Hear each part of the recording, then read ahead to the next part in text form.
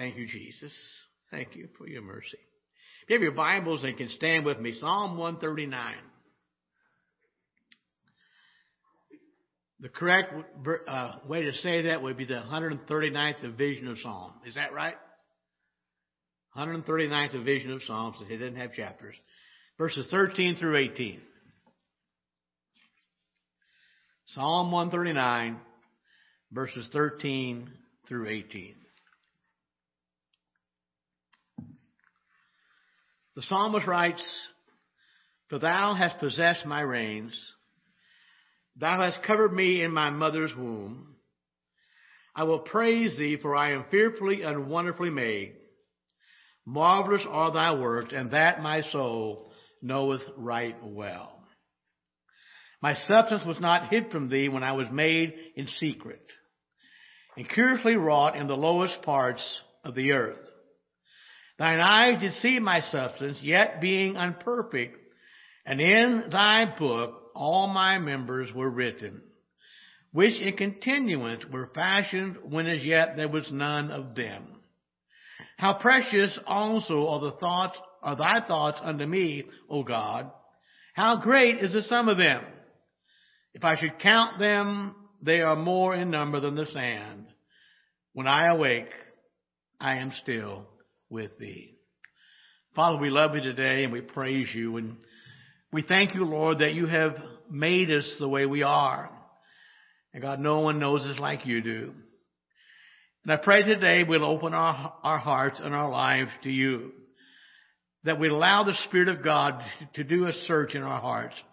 And God, if there be any wicked way in us, Lord, cleanse us from that. And we'll give you the praise and glory. In Jesus' name we pray. And all God's people said, amen. You can be seated.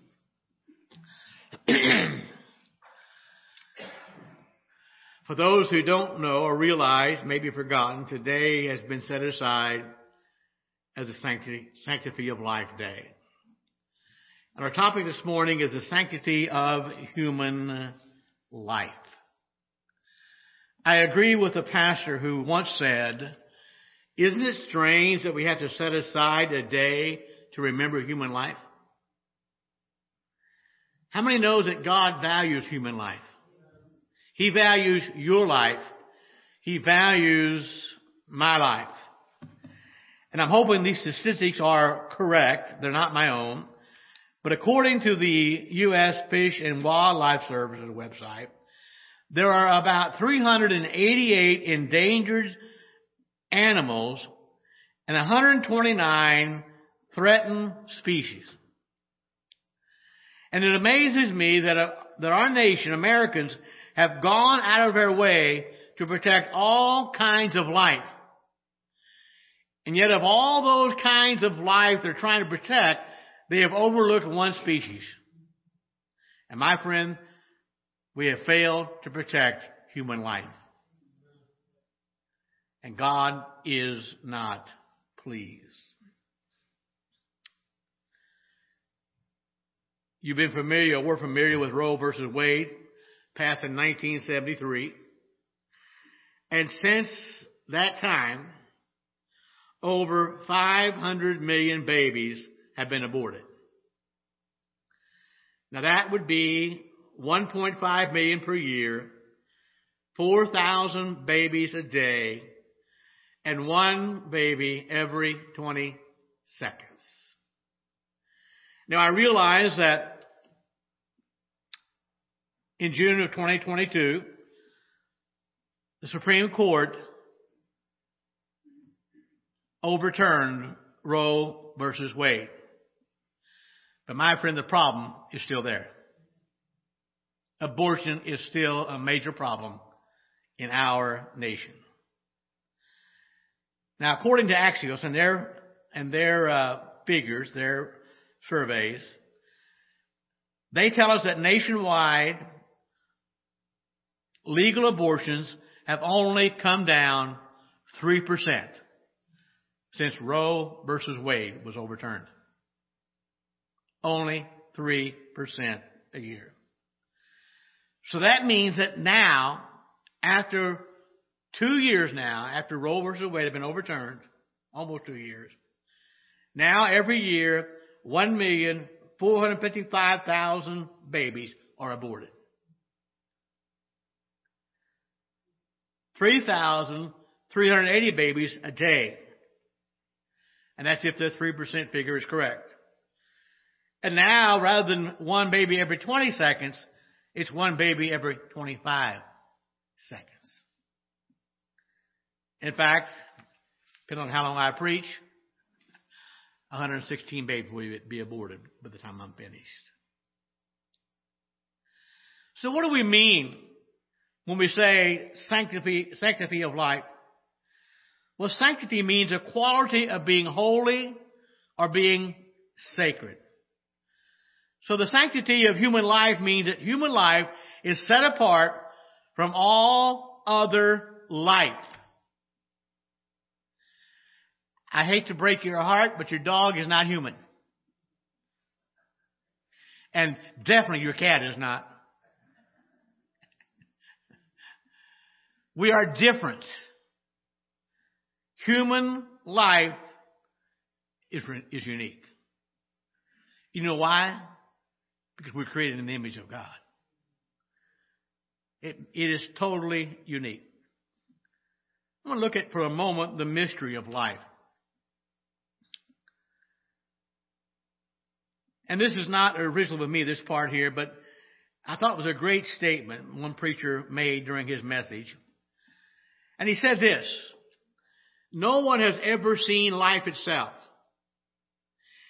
Its secret is hid with God.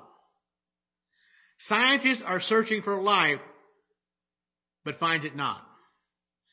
No one has ever seen life leave the body. Life itself leave the body. So life indeed is a mystery. Life is hidden in God. And only God can search the deep mysteries of life. And the argument we hear today in the abortion debate, the question we hear asked is, well, when does life begin? When does life begin? How many know that your opinion doesn't matter? Neither does mine.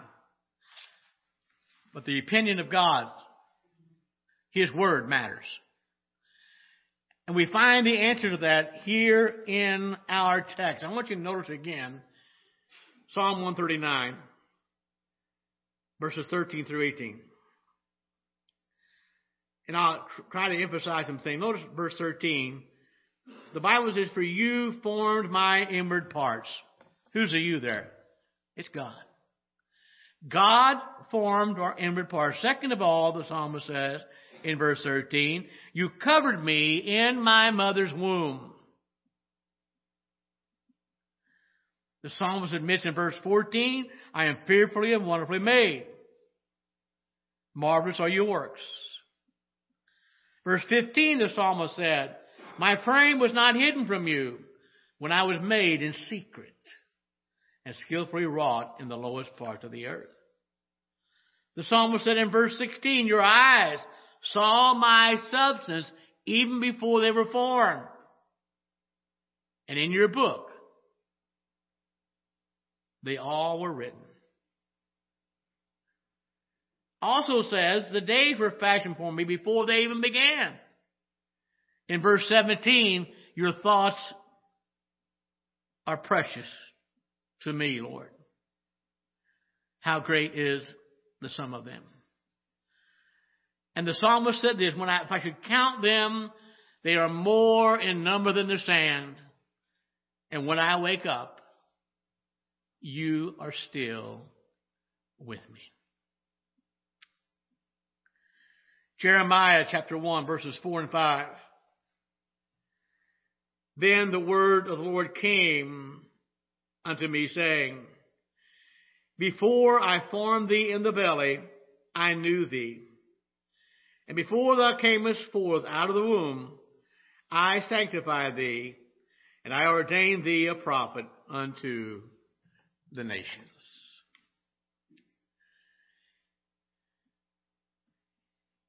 if my understanding of what I just read in your hearing this morning from the Word of God, and by the way, this is our final authority. It stands alone. From what I read in Jeremiah especially, life begins before conception. It begins with God.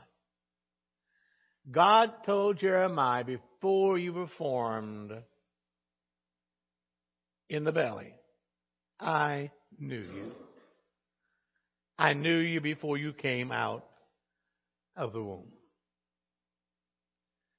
We're not going to take time to read from the first couple chapters of Genesis this morning, but if you've been reading there at all, you know that from those two chapters, it's there we find of all God's creation, humanity was a crowning glory of His creation. Folks, you and I are unique in the eyes of God. And I want to say today, and say it clearly, in God's eyes, every life matters. Every life matters. And so that's the mystery of life. It's hidden in God. Now I realize science has come a long way, and they have all kinds of ways to monitor the development of the baby in the womb, and know when the arms and the legs, when they breathe, when they can there's a certain time they can hear the mother even speak while they're in the womb. And what a great thing that is. But my friend, the mystery of life itself is still in God's hands. It is hidden with God. So we see the mystery of life. Second of all, I want to look at the mockery of life. Again, Psalm 139, verses 19 through 22. Surely thou wilt slay the wicked, O God. Depart from me, therefore, ye bloody men. For they speak against thee wickedly, and thine enemies take thy name in vain. Do not I hate them, O Lord, that hate thee? And am not I grieved with those that rise up against thee? I hate them with perfect hatred. I count them mine enemies. I find it kind of interesting that the psalmist here, in verse 19, describes wicked people. And he says in verse 19 that these wicked people are bloodthirsty people. They speak against God wickedly. They take His name in vain.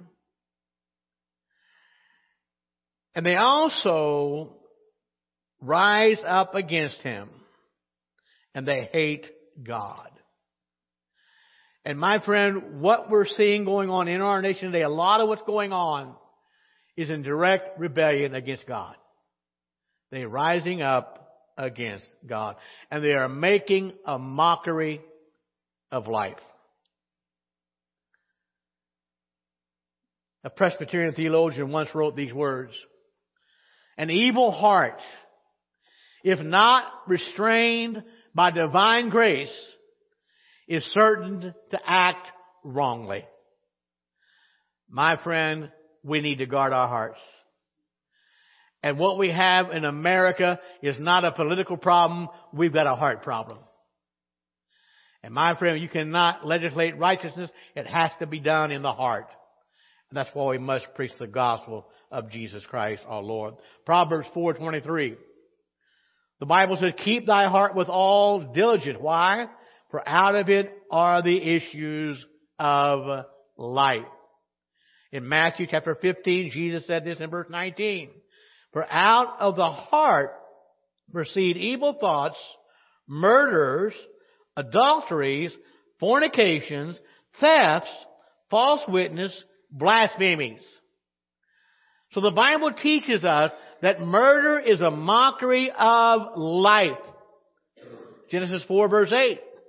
And Cain talked with Abel his brother, and it came to pass when they were in the field that Cain rose up against Abel his brother and slew him. So Cain was guilty of murder. Guilty of murder. Now, I also want you to realize, not all killing is murder. And we have to remember, there are certain instances of killing, such as self-defense, also natural defense, capital punishment. They are not the same as murder. Now, by the way, how many know that God says a life for a life, an eye for an eye, and a tooth for a tooth? Now, that does not mean you have to go that far. What it does mean, you cannot go farther than that. Okay? It's got to be equal justice there. And you'll find capital punishment in the Word of God. And it is not murder. There's a total difference in that. Luke 22, verse 36. Jesus, talking to the disciples, he said to them, "But now, he that has a purse, let him take it. And likewise his scrip. And he that has no sword, let him sell his garment and buy one." What's Jesus saying? You need a sword.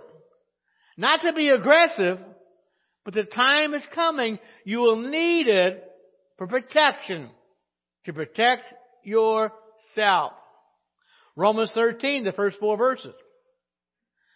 "Let every soul be subject to the governing authorities.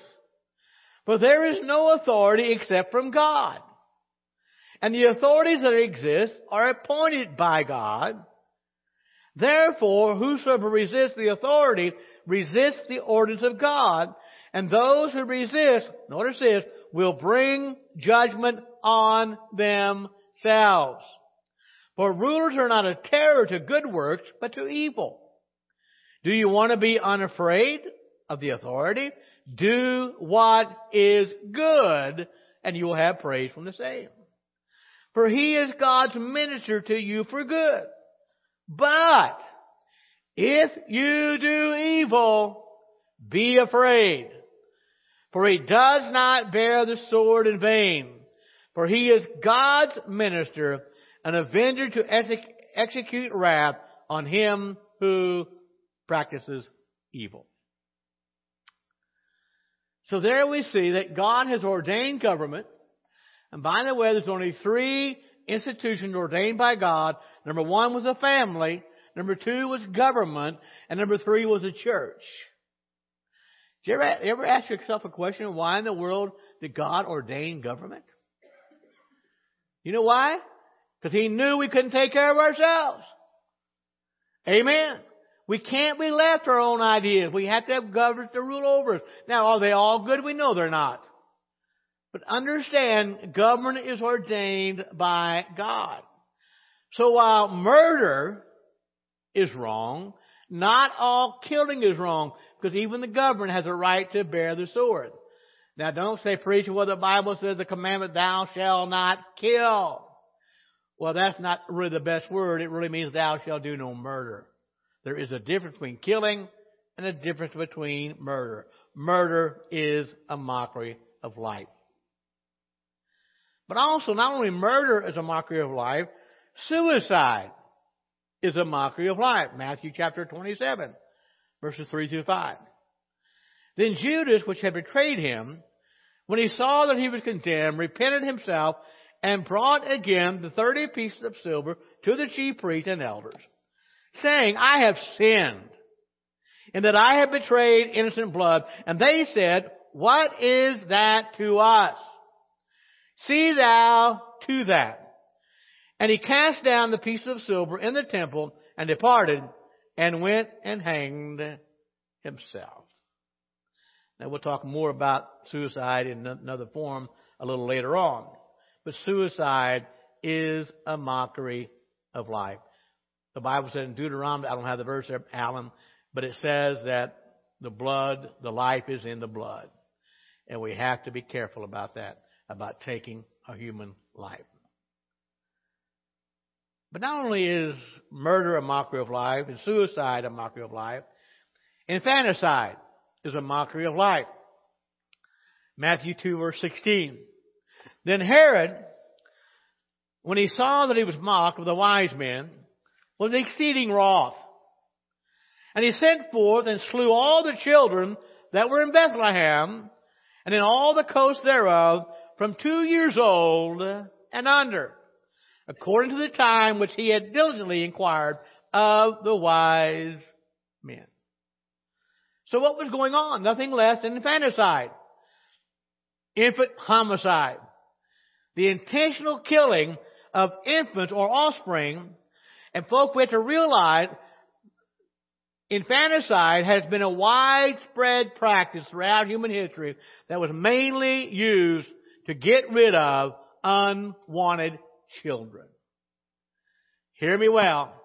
Abortion is a form of infanticide. A form of the murder of children. It is wrong in the eyes of God. Now remember, God told Jeremiah, we read it earlier, that before I formed you, God said, I knew you. I knew you in the womb. I knew you before you were born. I sanctified you before you were born. I set you apart. I ordained you to be a prophet long before you were born, Jeremiah. God knows this, folks. Life, the mystery of life, is in God. Murder is a mockery. Suicide is a mockery of life. Infanticide is a mockery of life, and abortion is part of that, a form of that.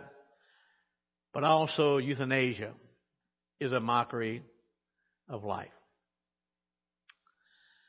The first time I remember hearing that term euthanasia, I was a senior in high school, and I'd never heard that before, and I thought, well, what does that mean? What's that got to do with Asia? I really didn't know. I'd never heard it before. And but what it wasn't long, and most of you remember Dr. Jack Kevorkian, also known as Dr. Death. And he became infamous because his physician-assisted suicide, known as euthanasia or mercy killings. Now think about this. Now remember, all life is precious to God. I did some research about euthanasia. And by the way, I did some reading on Dr. Kevorkian. They finally outlawed it in certain states. He assisted probably 20 or 21 people in their suicide. They know at least one, once it started, regretted it, and it couldn't be stopped. But anyway, he was finally arrested. First time he was arrested, he went on a hunger strike, and he got so weak they let him out. And it wasn't long after that. Actually, he had promised not to do it anymore. Well, it wasn't long. He did it again, and they arrested him a second time. And he spent several months in jail over that one. And finally, some years later, he was convicted of murder for giving a lethal injection of some kind of a drug after he had lost his medical license. And he was sentenced to 25 years in prison, and he served 8 of those years before he was released on good behavior. He died, I think, in 2011. But I want you to think about that. Early on there was, even the doctors had certainly who were ethical had reservation about that because, their creed that they agreed to was to help people, not to hurt. And so that was one reason that the medical society kind of stood against it. And of course, he was kind of withdrawn from that, which is evident. But I did some research. And as of June 2021, hear me, 9 states have now legalized euthanasia. And I hope I don't have to tell you who their leaders are, which party they're in. Figure that on your own. Since 2016, several states have made moves to legalize the practice of physician-assisted suicide. And like I said, so far, 9 states and the District of Columbia have legalized assisted suicide. Now, it amazes me how people try to find a reason. Isn't that true? It amazes me that on the abortion side, one side says pro-choice. They don't tell you pro-killing or pro-murder, which it really is. Give us a right to choose. But when we think about physician-assisted suicide, the reason behind that is, that legislation, is to allow the government to have a better handle on this. So they will know what is happening. And so the rationale about euthanasia is this way it'll be more carefully done. Leviticus 19, verse 32. You shall rise before the gray-headed and honor the presence of an old man and fear your God. I am the Lord. Do you know what the Bible teaches? Life is precious in the womb all the way to the grave. The young, the middle-aged, and all life matters to God. All life matters to God.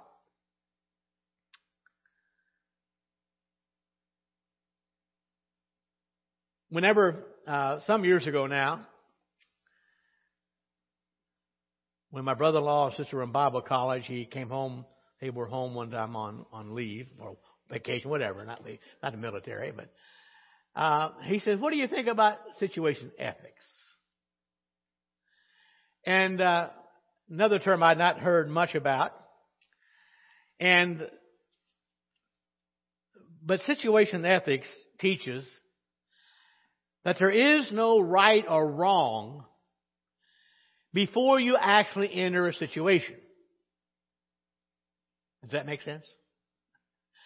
That's what it is. That's what it means. No, there's no right or wrong before you enter into a situation. So situation ethics teaches that once you're in the thick of it, whatever it is you do it is right as long as love is the guiding factor. That is, in any moral situation, if you do the loving thing, then it is right.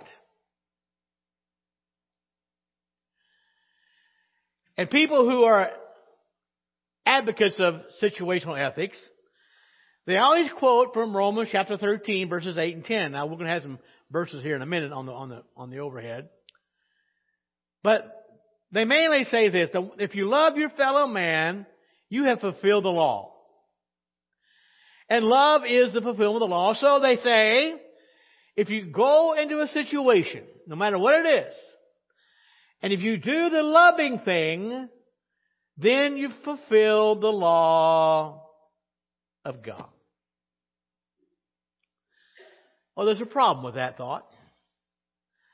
And the problem with situational ethics, and the place where most people go wrong, is when they say, do the loving thing. But the catch is, they never define the loving thing. So what is the loving thing?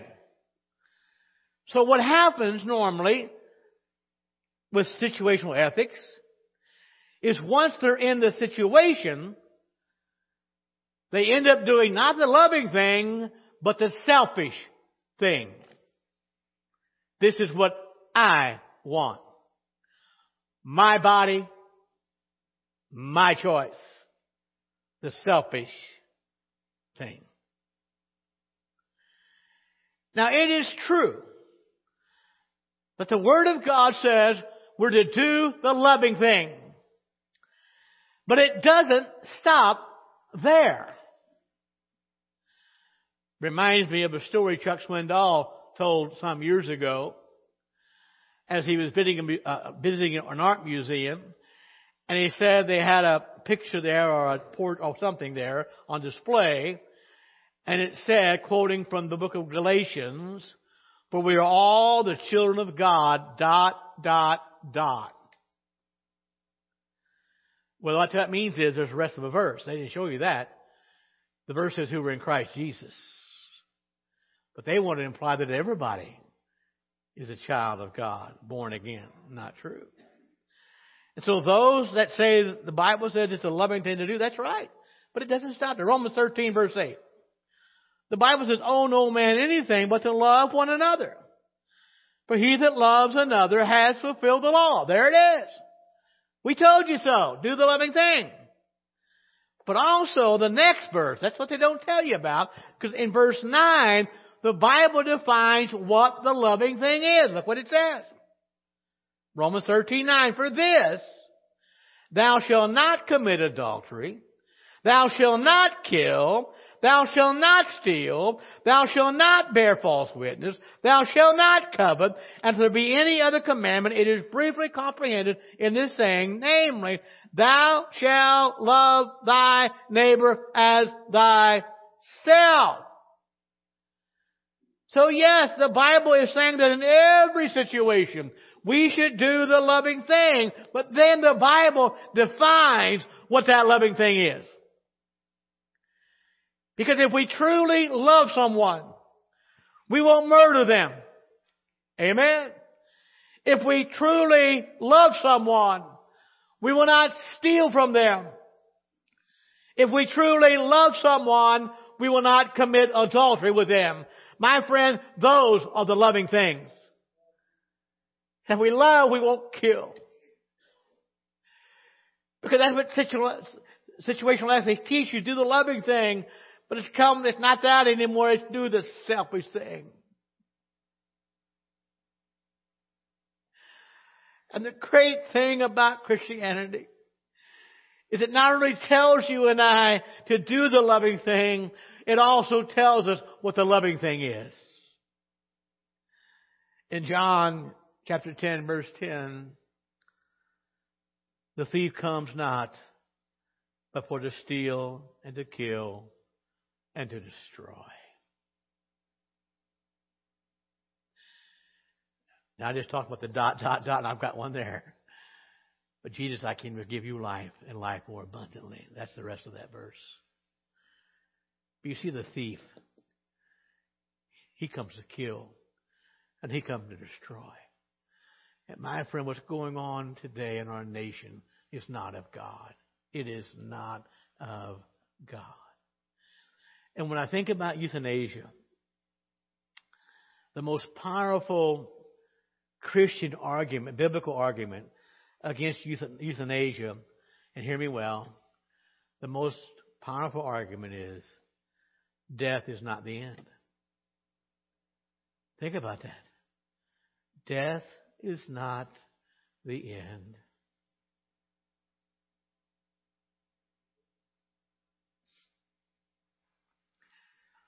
The last few years have been kind of hard for me. I watched my brother die in and out of the hospital.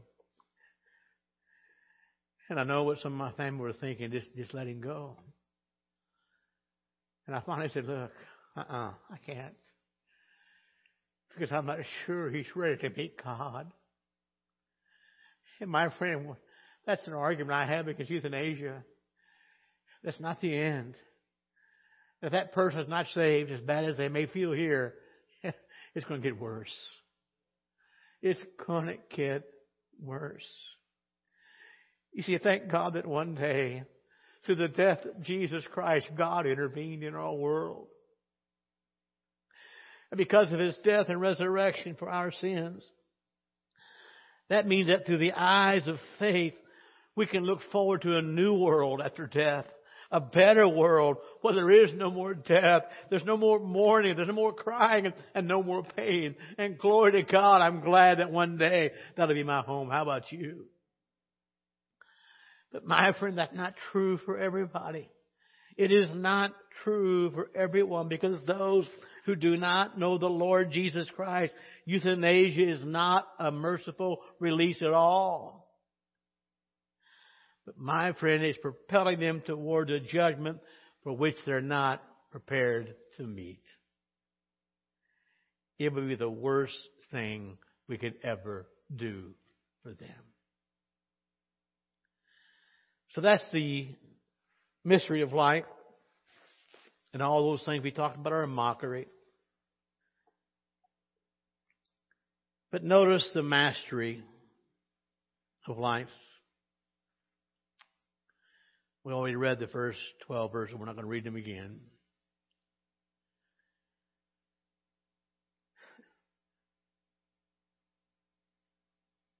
To be born once makes us a member of the human family. To be born twice makes us a member of God's family.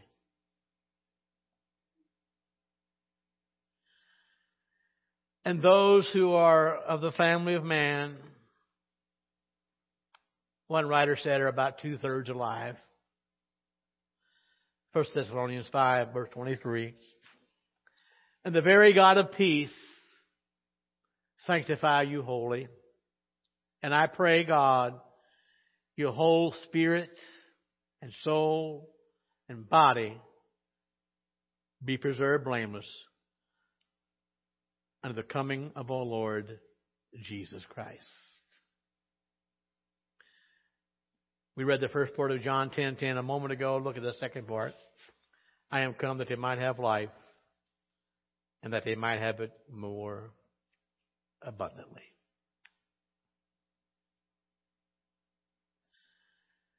God wants us to be preserved blameless unto the coming of the Lord Jesus Christ. Jesus came not just so we could have life, but we could have life more abundantly. And my friend, that's the mastery of life. And I want to say today, don't feel sorry for me. God's blessed my life. I know what the abundant life is like, and so do you. And I pray that you experience that every day, the life that God wants you to have. And when I think about the mastery of life, there's a couple other things about that from our text today in Psalm 139. I think it's important that we see. Folks, it's a privilege to be saved today. A privilege to know the Lord Jesus Christ. Notice the meaning of life. Psalm 139, the first 3 verses. Lord, thou hast searched me and known me. Thou knowest my downsitting and mine uprising. Thou understandest my thought afar off. Thou compassest my path and my lying down, and are acquainted with all my ways.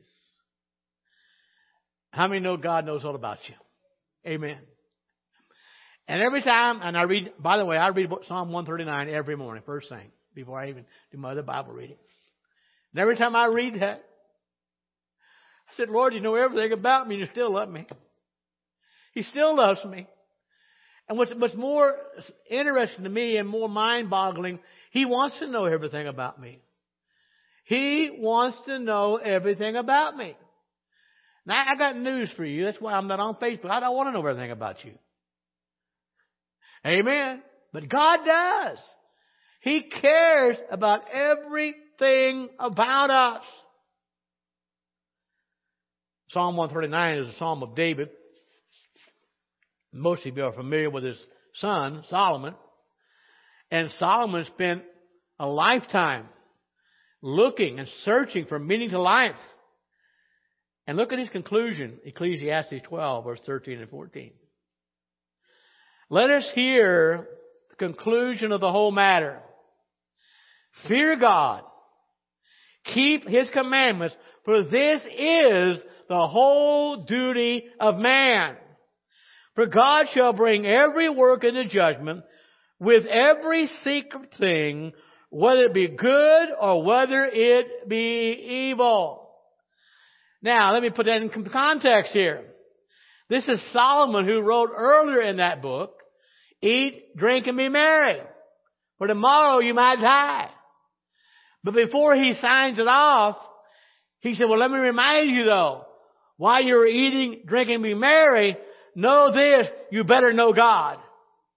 And the second thing you better know, while you're eating, drinking, and being merry, write it down. He didn't say that. But know for sure that everything you do will be judged by God. So while you're doing all those things, remember this. That's the meaning of life. But notice the mission of life. Psalm 139 again, verse 17 and 18. Oh, don't you love this? How precious also are thy thoughts unto me, O God. How great is the sum of them. If I should count them, they are more in number than the sand.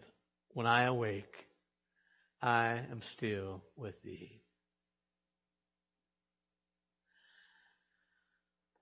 How precious are your thoughts, Lord.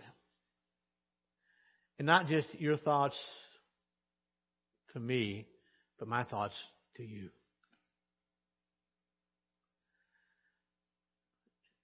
Many of you here this morning are on a prayer link that I send out every morning. And I go to bed at night.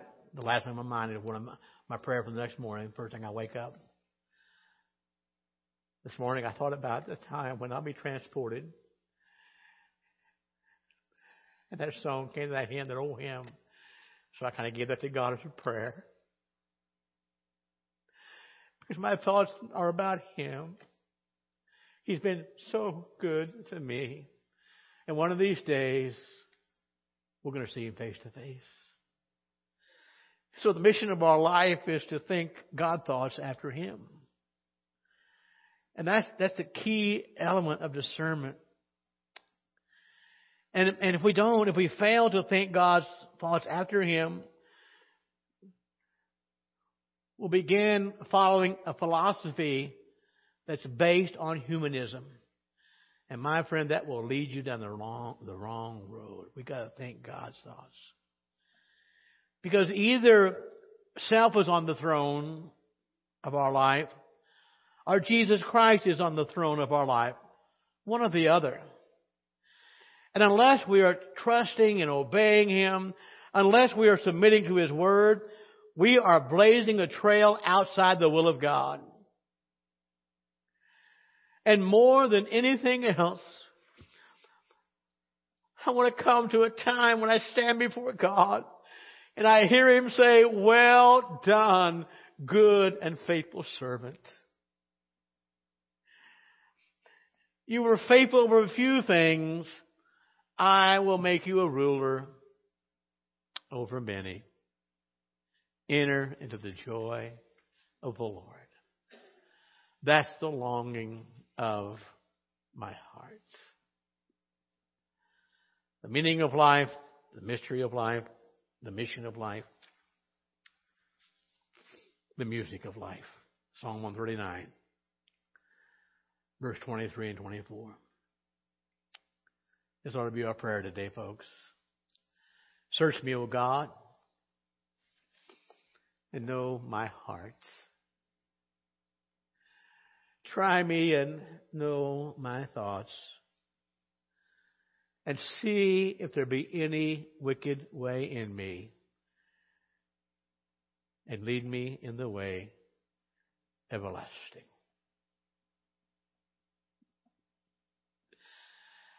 Well, preacher, why in the world do you choose the thought of music of life? My question is, are you in tune with heaven? Am I in tune with heaven? And that's why David prayed, God, search me. God, know my heart. Lord, try me and know my anxieties. Know what I worry about. Know my thoughts. And Lord, if there's any wicked way in me, David said, Lord, lead me in the way everlasting.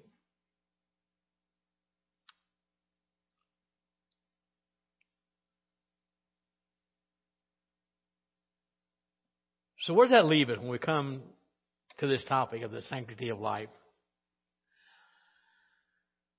I think the Bible's clear. The overriding truth that God is sovereign drives us to one conclusion: that abortion, euthanasia, assisted suicide are wrong. They are wrong in the eyes of God.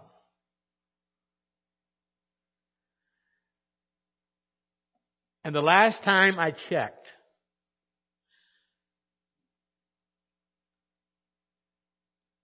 the mortality rate of human beings is 100%. We are going to die unless Jesus comes back first. But hear me well. Hear me well. God alone is sovereign over when and how a person is to die. God alone has the final say over death. Abortion, euthanasia, assisted suicide, they are all man's attempts to usurp the authority from God. And my friend, our nation is on a slippery slope.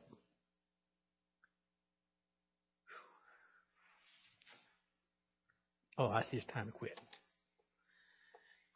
Did you know we are in an election year this year? I know you're surprised.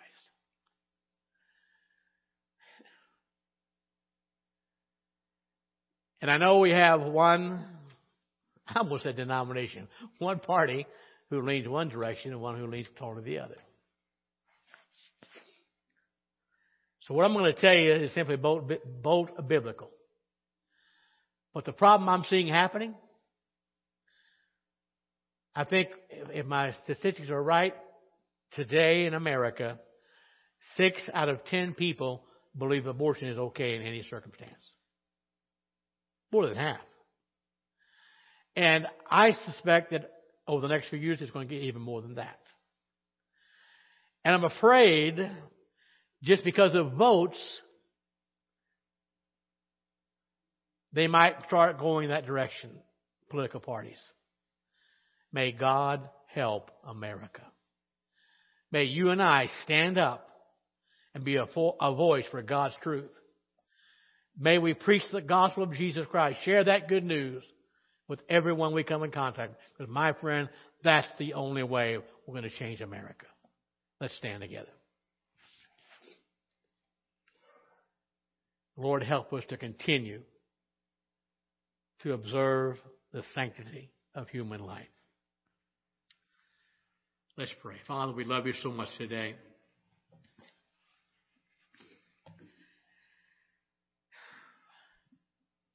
And Lord, you know it's been a tough message for me to preach. Lord, you know what I see breaks my heart. Because I know what's going on in our world, in our nation, in our community, breaks the heart of my God. And Father, I know you're in charge and you're sovereign. And Lord, I am so finite and you are infinite. So Lord, I just simply trust you and put it into your hands and help me to leave it there. And Father, we are so thankful for your Son who intervened in our world, and he came and died for our sins, that we might be saved from our sins and have that abundant life. And I pray, Lord, for our loved ones and our friends who are without Christ. I pray, Lord, that you would open their eyes, their blinded eyes. And I know Satan has blinded their eyes. And I pray, Lord, they would run to you, confess their sins, confess you as their Lord and Savior, and make them Lord of their lives. And Father, we praise you for that, and we pray this in Jesus' name. Amen. If you want to come and pray this morning, you can do that. You can pray where you are. The church, we need to pray for our nation.